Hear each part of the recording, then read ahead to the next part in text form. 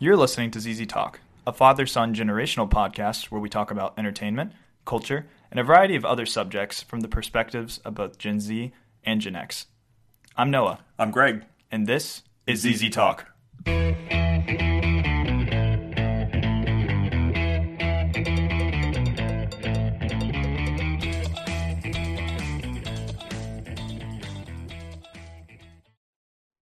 Hello, and welcome to the show. So today we are finishing off our Severance series or season 1 review by reviewing episodes 8 and 9. Finally. This is a long time coming, and we know we've probably dragged some of you through it, but we'll be back to our regularly scheduled programming next week. But thank you very much for listening so far, and we'd love to get into our final thoughts on the last 2 episodes of the series. Of the season, because we know it's coming back. Yes, that's true. So Ben Stiller directed these last 2 episodes. I think he's accountable for about 5 of the 9 or maybe 6 of the 9. So it's very much his series, which is pretty cool because I think most people probably wouldn't say, oh, I watched Severance and that's such a Ben Stiller type of thing. So it's pretty cool that he's branching out. Obviously, he had a very specific vision for this. And I'm not sure if Severance was a completely original series or if it was based off of some adaptation of something, or if it's some adaptation of something. But now that we've seen the full picture, I'm very curious to hear what you think. So we're going to start with episode 8, which is titled What's for Dinner? So things are obviously heating up around here. And Irving, who often goes to optics and design, it shows more about his Audi. He pretty much comes home every single night and listens to Ace of Spades while wildly painting a canvas with just black paint. And we're not entirely sure what that's about, but it reveals a little bit more about him and sort of what he does. And he discovers a lot of what's going on the outside, I suppose. But additionally, this one is pretty big because, well, Macro Data ends up meeting their quota. Helly ends up doing that for them after doing zero work for the entire season.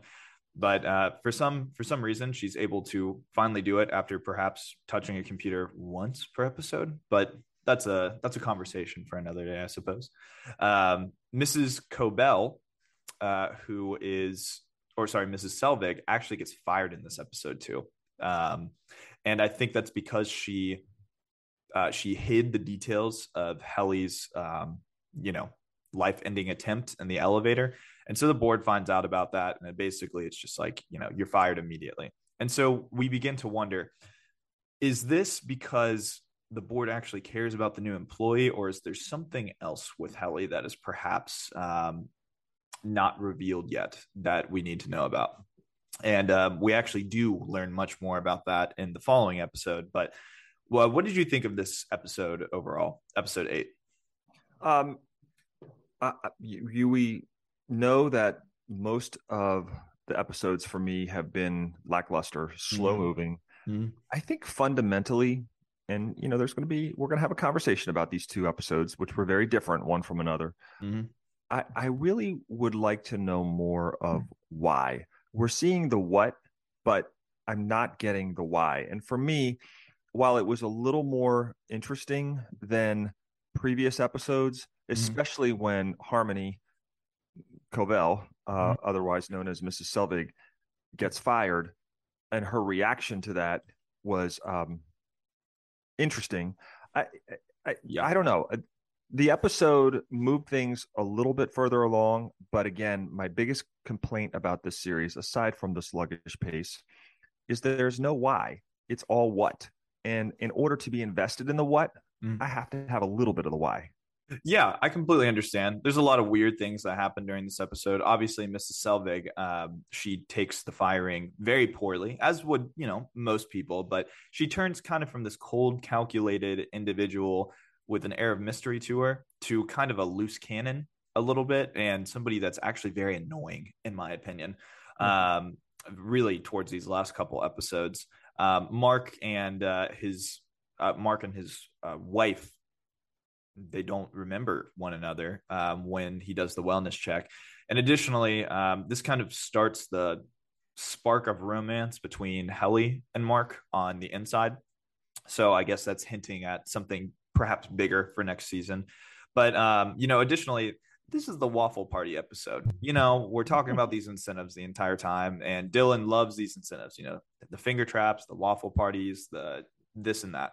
So, what did you think of this waffle party that he went to around the perpetuity wing? This was crazy. Only one word: bizarre.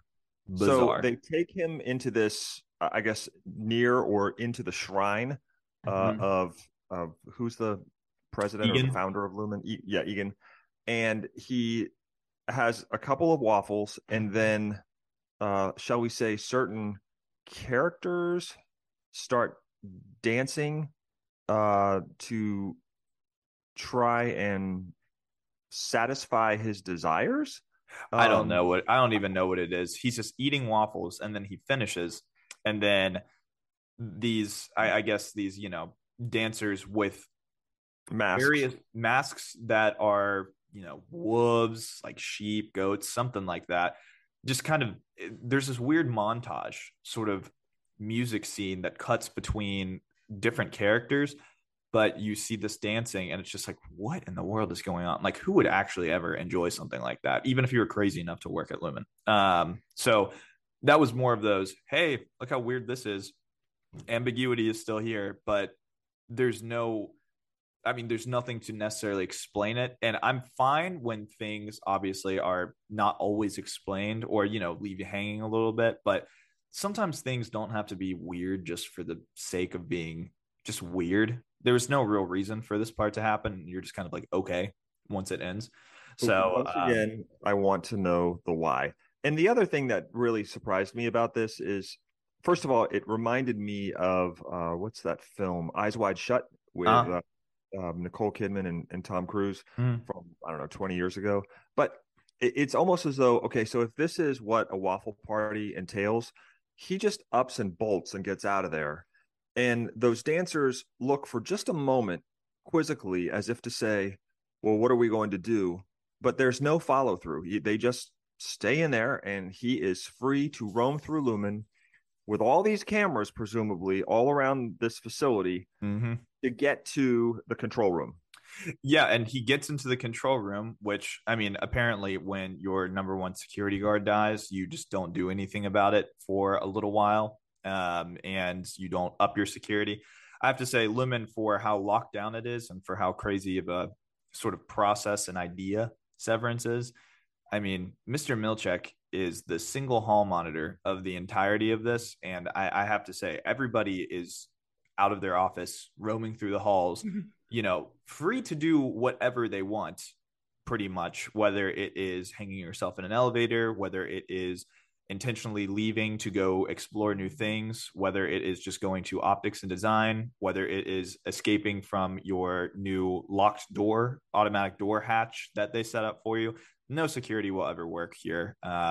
And it's just amazing to think that it's so easy to bypass all of these measures. But that aside, Dylan gets basically, everybody makes a plan, and Dylan figures out how to shut off sort of like the Severance chip necessarily in order for people, maybe their innies to become part of their outies or something like that. Just basically shut it off and give people their memory back, or sort of put their innies in their outside spaces. So that's kind of where that episode leaves off. And it was interesting enough because you're like, okay, we're finally getting to the climax of the season so far. But overall, it's just kind of like, I don't know. It gets a little bit strange because Rickon has like a book reading party, I guess, for his new book or something like that. And everybody is at this party. And then Mark is trying to tell his sister, because he comes back into, well, his innie comes into his like outie form. So, and that's like kind of a crazy thing, right? Because everybody ends up doing that. Helly at her function, and then Irving as well. So Irving discovers that his crush on the inside, Bert, is actually married to somebody else when he goes to his house. And then Dylan, I think, he can't go back and see his son or anything like that. He's in the control room, but Mark doesn't really know who any of these people are, which adds like an extra layer of excitement. But Mrs. Selwig, who is Mrs. Cobell, I guess, on the outside, she's just annoying. She's always just over him like a hawk. And I mean, she's always checking in on him, always like right next to him. It's just like, oh my gosh, go away. Like she's being so annoying. And I thought her character was more of a nuisance rather than something interesting and maybe plotting. So by the end of episode 8, I was like, okay, fine. That was weird, but let's see where the next episode goes, and hopefully it capitalizes off of it. So what are your final thoughts on episode 8? Yeah, my final thoughts are to just sort of reinforce what you said. The potential ramifications of disobedience, as somewhat articulated by Mr. Milchek, would seem to me that you would behave in this work environment for fear of some pretty rough retaliation, another visit to the break room for some other crazy conversation or lack thereof. But as you say, these characters are roaming freely around Lumen, and exactly how many are there? I see what's going on. I just don't know why. Now, we get to the conclusion of episode 8, and Mrs. Selwig, or Harmony Covell, has just gone crazy because she's been dismissed. And I never really fully understood why she was dismissed. You just said it, but I thought, oh, okay. And let's be real. The thing that we don't know about she's basically the biggest enigma of all, because she's Harmony Covell at Lumen. She is Mrs. Selvig outside of Lumen, but she is neither innie nor outie, because she knows her outie knows what her innie does, and vice versa. Right. There's a privileged few like Mr. Milchek, and I'd imagine the executives at Severance, but also her, that don't have that. They basically they have their memories, they're not severed. And I think maybe so they're in on whatever is going on. I just don't know what's going on. Right. And I think we get a little bit more of that explained in episode 9, perhaps, because I think the entirety of the reason why Helly was there in the first place is predicated around what we learned in episode 9. So how many Z's would you give episode 8? All right. Well, I'm just going to do this. Episodes 1 through 8, I'm going to grade it, and I'm going to ask you to do the same. Sure. And then I'm going to ask you to grade, after we talk about episode 9, the final episode of the season, what your overall rating is of this. Sure. So my overall rating of episodes 1 through 8, on a scale of 1 to 5 Z's, I'm going to give it 1.5 Z's. Okay. So that roughly equates to what? 2.5 stars or 3? Yeah. Or 2.5, 3 out of 10? Yes. Gotcha. Not a big fan at this point. All right. Yeah. Episodes 1 through 8 for me, I'd probably give 2 stars overall. Okay. Definitely a lot more misses than hits, but I was able to enjoy some things more than you, I think. But overall, not ringing praise, not singing the praises of this series yet, which is why I'm excited to get into episode 9. Me too. Obviously, major spoilers here. I mean, if you're listening to this, you've probably at least seen the series. So essentially, each of the main characters' innies are awakened into their outie world, and we learn that Helly is at this Lumen convention keynote presentation of some sort. It's very important. We see a couple other characters before that are high-ranking executives that are basically, close to her or friends with her, and saying, you're going to do a great job. And she has to do this keynote presentation. And we learn that she is a daughter of an Egan. We learn that she's an Egan herself. So she is by family related to, the top person at the company of Lumen. And she was used as an experiment to sort of show that severance was something that even the daughter of one of like the CEO can do, essentially, and benefit from. Supposedly. Exactly. So it's just kind of saying, hey, you might be thinking that it might just be a choice for some people, or it might just be this for some people. But, you know, in order to gain your trust, it's just, even my own daughter can do it, and she wanted to do it. So that's just great PR for Lumen or something like that. So that was an interesting sort of reveal. And we learned that Egan is alive. He's like super old, and he's her father or grandfather. I'm not sure. But I think he passively alludes to, he talks about her when she was a child and everything. And I think he passively alludes to sort of being reborn in some sort of way, maybe in like a new mind. Because I feel like he mentioned something like he'll be there for the next generation of whatever. So there might be a little bit more to the story that would be revealed in season 2. I mean, that's kind of like a big mic drop moment, though, right? You learn that Helly is planted there, but it was by her own accord, so it seems, when she started out. But we've gotten bits and pieces of that, right? She's watched her video, and then she tried to get back out, and then her outie said, "No, as much as you think you want to be out, you don't want to be." So we finally learn where that all pays off here. So that's like the big reveal of this episode. What did you think of that? Well, I think you know that by the end of episode 8, I said, I think I'm. No, I didn't say I'm. I think I'm. I said I'm definitely not into this for a second season. And I have to say that, you know, first of all, I'm not sure if we made clear to our listeners that, maybe we did, that now that Helly and Mark and Irving they're in their outie world. Are they in their outie world? Is there any? They're in their outie world. As they're any.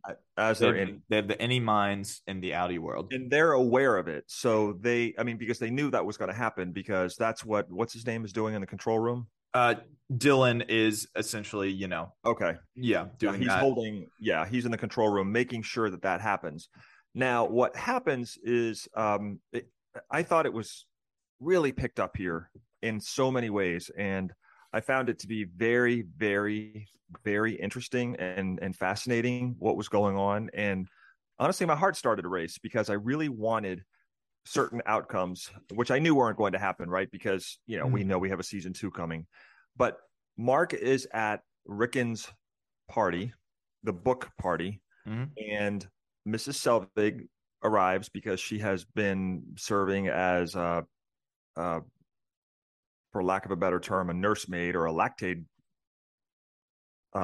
facilitator for consultant.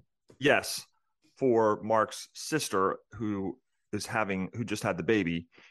And at that point in time, she realizes, because she is interacting with Mark, that Mark is behaving as his innie in the outie world. So she puts the baby down. We don't know if she's taken the baby. She does not take the baby.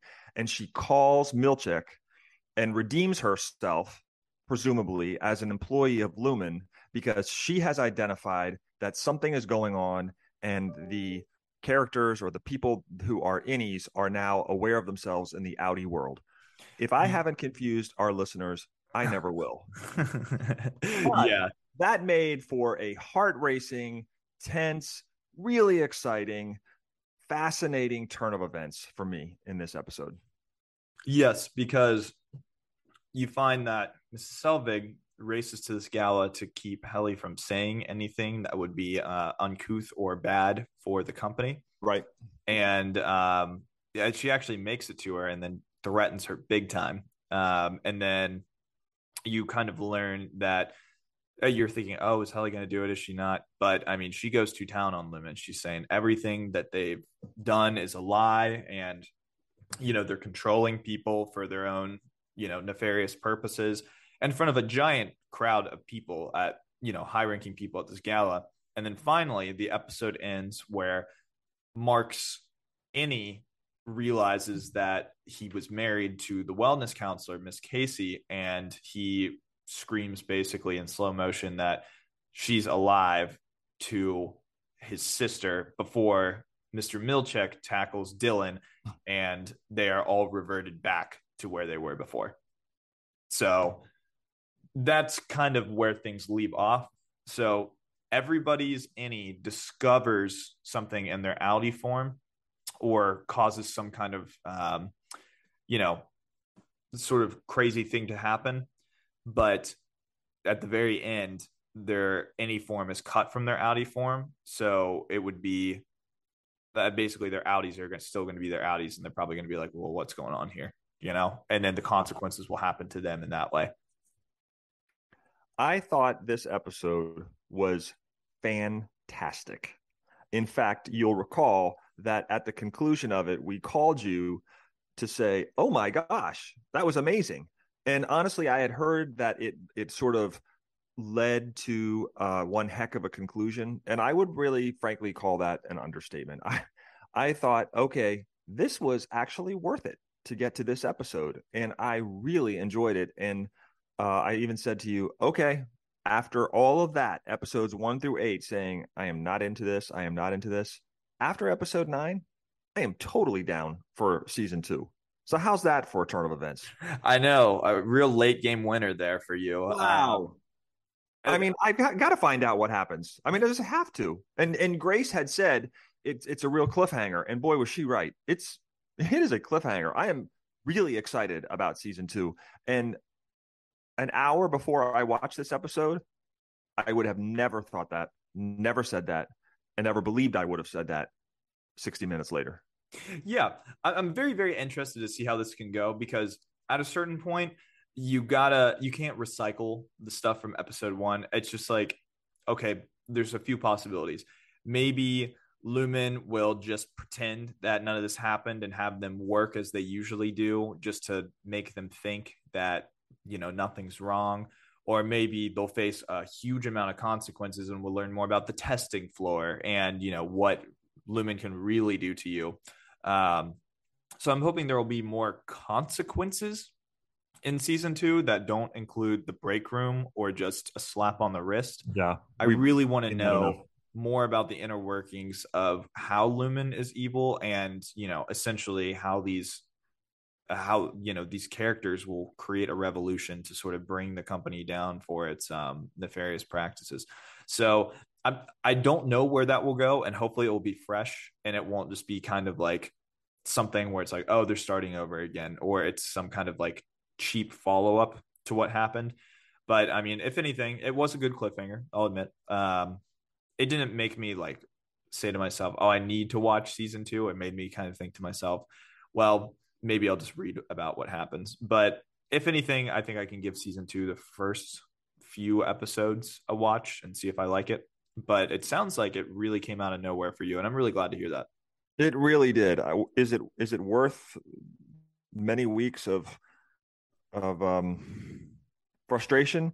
Not sure about that, but on a scale of 1 to 5 Z's, Noah, what would you give Severance season 1? Season 1, 2 stars out of 5. Oh. 2 Z's out of 5. Wow. I was going to give it 3 Z's out of 5. Just for this episode alone, huh? That final episode really turned it around for me. I mean,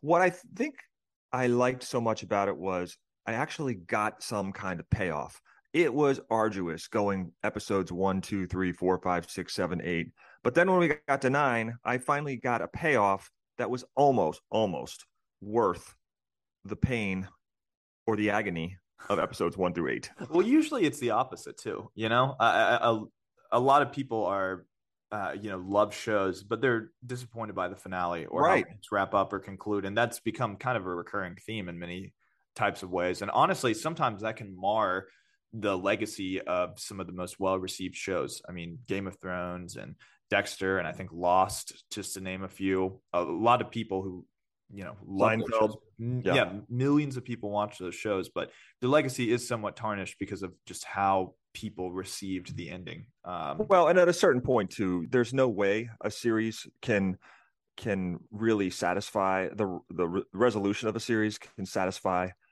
the majority.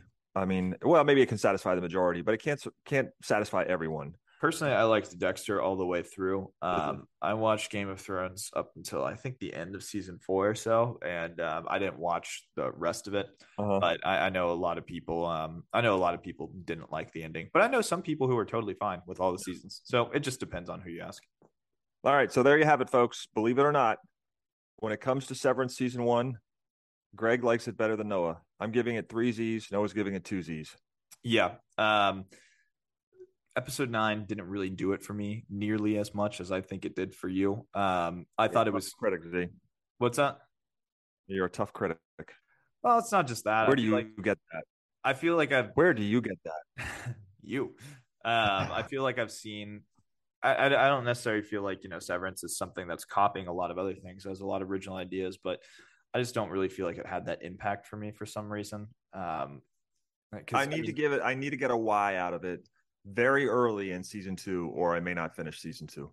And I think that's fair, right? Yeah. Because if anything, if they can grab you at the end and basically entice you to watch, encourage you to watch another season, then they should at least be able to grab you in the first few episodes. But we'll see.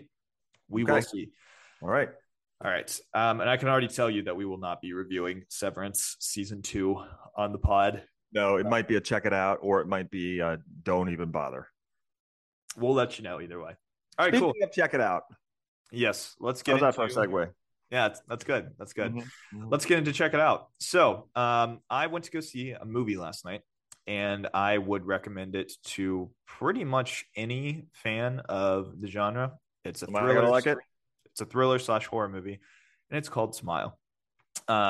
This one is different. It really is. Horror movies are kind of a dime a dozen these days. I've seen tons of them, and most of the time, I don't even go into them expecting them to be that good because they're just entertaining at the end of the day, right? And it's fun to watch it with your friends or just by yourself. It just depends. But so 4 of us went to go see this movie, Smile, yesterday after the original showing getting canceled by the hurricane. And I have to say, this is probably one of the best movies I've seen all year, and probably the best horror movie overall, because better than Barbarian? I'm going to need more time with this one, but I think my initial walking out of the theater, I liked this more than Barbarian.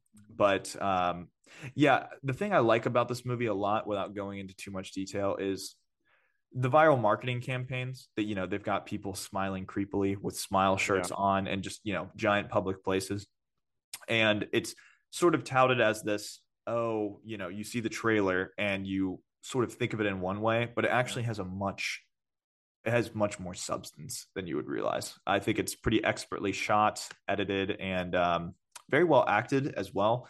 And it's more than just the cheesy thrill ride that you might be expecting initially, because my friends and I had our reservations about it, but we love going to see horror movies. But check out Smile. It came out on September 30th, so I guess this past Friday. If you do like horror movies at all, it's actually a pretty darn good one to see. So check that out. All right, so here's my question. If I have time for one movie and it's down to Barbarian or Smile, which one do I do? Man, I feel like I'd recommend Smile because I feel like you'd like that more, but I don't know. You might like Barbarian. I would probably recommend Smile, but I think you should see both. Okay. Yeah. All right. Sounds good. All right. So for my check it out, do you want a TV series or do you want a film? Let's go for a film. All right. Last night, I finally finished Elvis, the 2022, this year biopic. Oh, wait. Isn't that streaming somewhere? Yeah, it's on HBO Max. Okay, gotcha. And so I watched, so it's 2 hours and 40 minutes or so, which is why I could not go see it in the theater, of course. And I know you saw it in the theater. Luke saw it in the theater twice. Your mom saw it in the theater. I'm not a big Elvis fan. I'm really not a Buzz Luhrmann fan. Is that how you say it? Baz Luhrmann? Luhrmann, yeah. I think he's talented, but that's just not my I don't know, my thing. But so there were a lot of things going against this for me.